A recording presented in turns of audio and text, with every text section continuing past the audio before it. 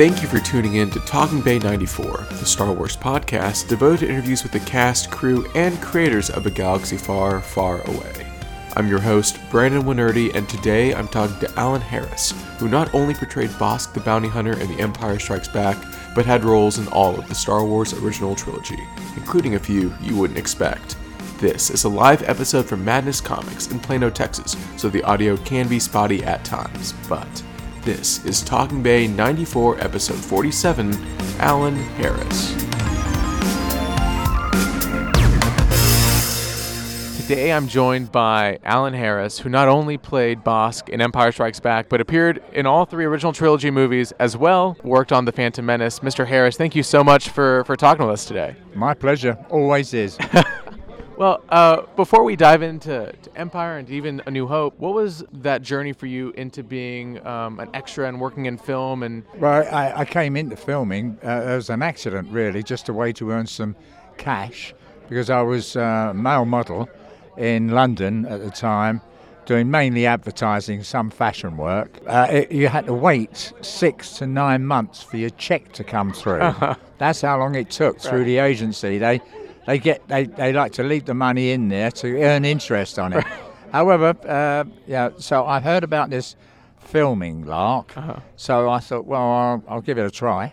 And so I got into the union, and second time, and started working as an extra. And then later, as I've been around a bit, they started to use me as a stand-in for other actors, for actors, just for the lighting and camera work. And so it all worked very well for a while, so it was going along nicely. And I got on bigger and bigger film productions, and my name was out there, so people were asking for me by name. It got great. that large, and it turned out to be quite not big lucrative, but it paid the bills. And quite frankly, anybody in this soppy industry, if they can get something that pays the bills, they've scored. Believe me. There's so many ways that you do not make much money out of this lark, and I was lucky to do my bit. So, and I got more and more famous. And I got asked for by top people to do films, like David Tomlin, and I was standing for Gene Hackman on Superman 1 and 2. Wow. And then I was later called in to work on 3 as well.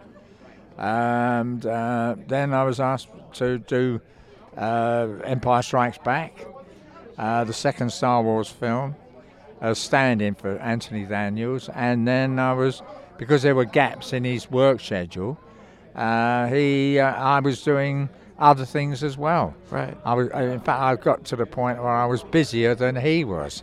I was working more than him. However, there you are.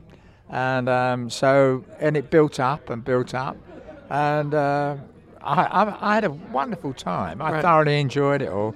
And sorry, do you want to ask any question along the way? I was just listening. I was just letting you know. This is great. Yeah, my pleasure.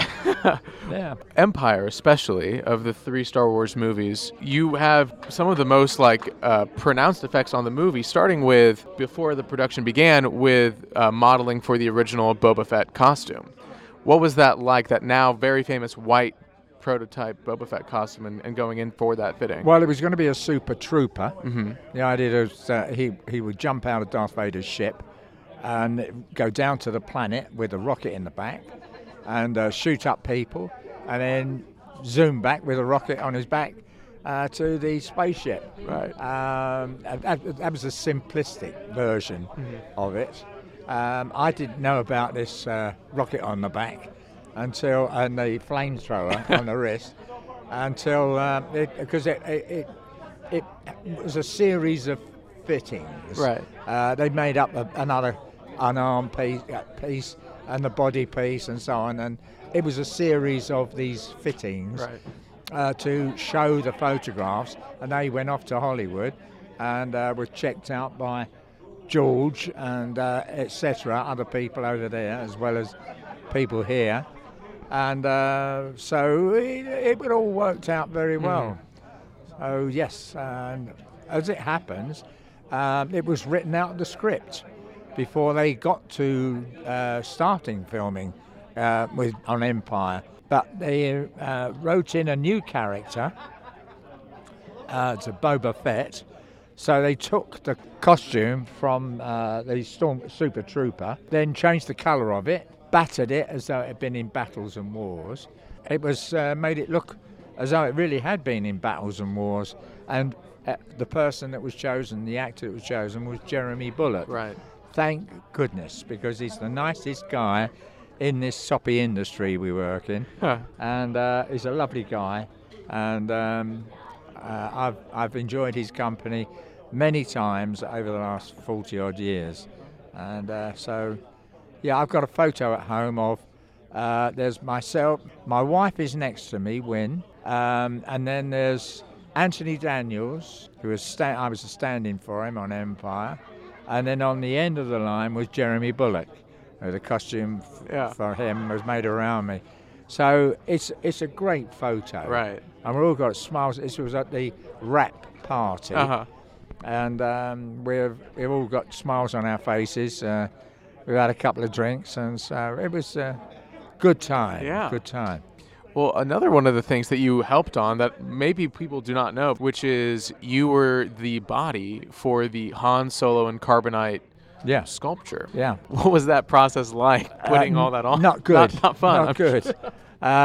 First of all, I didn't know what I was in for. Right. If I did, I might have thought seconds about it. But anyway, my attitude has always been, do it. Right. And if there's a problem, get out of it. Right. And I would have got out. I would have chucked it over, off me and let it. Even if it destroyed it, it wouldn't matter as far as I was concerned.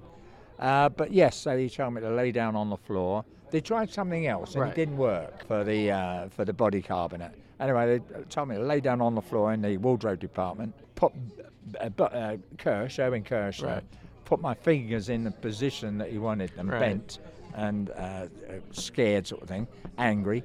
And so I said, right, I did that. Then they put drinking straws up my nose. Good, normal, yeah. So I could breathe. Yes, it's normal, yeah. So I could breathe. And then, let's see, what else? Then they came in with the heavy stuff, the plaster of Paris. Yeah. That's from head to toe. They went all the way down me. As long as I had the drinking straws up my nose, I could breathe, and that's fine.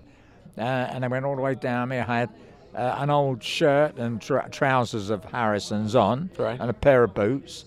And when they got down to the bottom end, it was drying off, and when it was completely dry, they managed to lift it off carefully off me, and then I got up and walked away, sort of thing.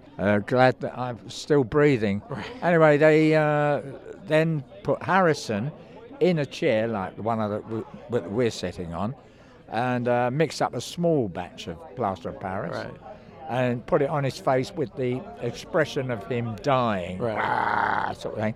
And so he had the drinking straws up his nose for that, and that's okay. That was done. When that was dry on him, they took it off him, of course, and then they cut my face out of the carbonate and put Harrison's face in the carbonate. And it's practical filmmaking. If it works, do it. And it worked. A treat. Yeah. Looks great. And then, of course, your major on-screen presence in the movie was as Bossk, right? We've been beating around it enough, which now, we just had a guy walk up with it on his shirt. Like, it really became an iconic scene of the original trilogy, especially just because it was like the cantina scene of The New Hope, where here were some new aliens and droids and creatures. What was filming that like? I know there were some precarious situations in terms of it was up high. And yeah, I was on a rostrum with the rest of us, in actual fact, and Darth Vader and Ken Colley were down below. They were about 10 feet below us. When they wanted Erwin Kirschner wanted me to curl my toes, which had the claws on, to do 1 foot at a time, curling like that. And I managed to do it okay, but I had to keep doing rehearsals because when I'm, get in there. Right. I've got to be able to do that and know what's happening. And then when because I couldn't hear what they were saying, but when that Ken Colley looked up at me to say, I don't want that scum on my shit, right. I knew that was the time for me to stop leaning over, looking at them and doing the claws, and straighten up and then look down at Darth Vader, angry that he's allowed Boba Fett to go after Harrison Ford, Han Solo, yeah. It all worked out okay. Yeah. It all worked out okay in the finish, yeah. If it works, do it. If it don't, change it. Well, what I love then is after you've been in Star Wars and Empire and in Return of the Jedi, you then return almost 2 decades later to be in Phantom Menace, doubling for Terrence Stamp. What was that call like, and what was that process for you? His normal stand-in of 25 years. Right. He was standing for him on Superman 1 and 2. So I was standing for Gene Hackman on that. But anyway, I can't remember his name right now. But anyway, he said he couldn't do. He just finished 2 television series on the trot. One after the other. It wears you out, right. And you're absolutely knackered with it. And so they said to him, well, who would you recommend to do the job for Terrence Stamp? And he immediately said Alan Harris. Yeah. He said that personally, because first of all, I looked a bit like him, right. Same height, build. But I knew his stuff, right. So he knew his work. He was tired out after doing the 2 series, right. So he recommended me. So I said, that's all right, I'll do it. And I went down and I did stand in for him. Yeah. And also I doubled. Then he goes off. He goes off to places. And he went off somewhere up a mountain or something. They asked me to get in his costume. Right. They wanted a shot on the boy, right. The young, what becomes Darth Vader eventually.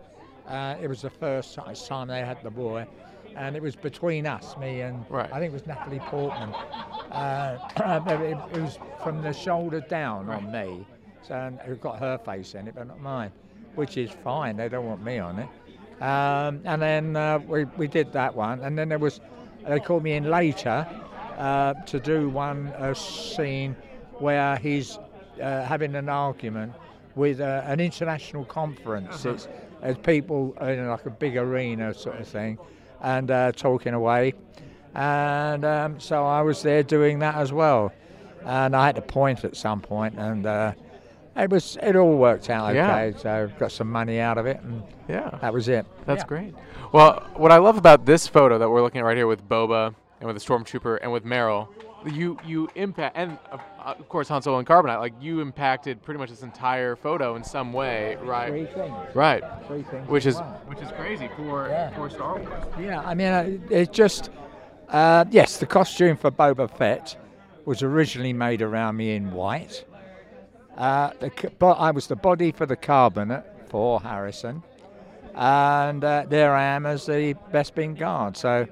Yeah, I mean, it's only when I saw this photo years later, when I started doing this lark, that I realised that I did 3 things into one bloody photo. It just never happens normally. No, and especially not in Star Wars. So, Mr. Harris, thank you so much for taking the time with us. I really appreciate it, and telling your stories. Pleasure, yeah, believe me. Thank you. Thank you.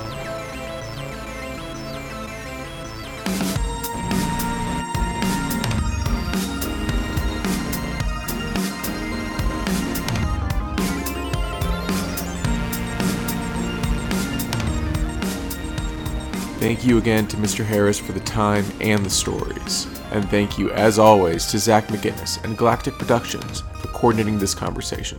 It is so appreciated. Check out galacticproductionsevents.com for future appearances for both Mr. Harris and for all of their great clients. No new episode next week, but we'll be back in 2 weeks with one of the VFX storytellers of the prequel trilogy. So until then, stay tuned, leave a 5-star review, and may the Force be with you.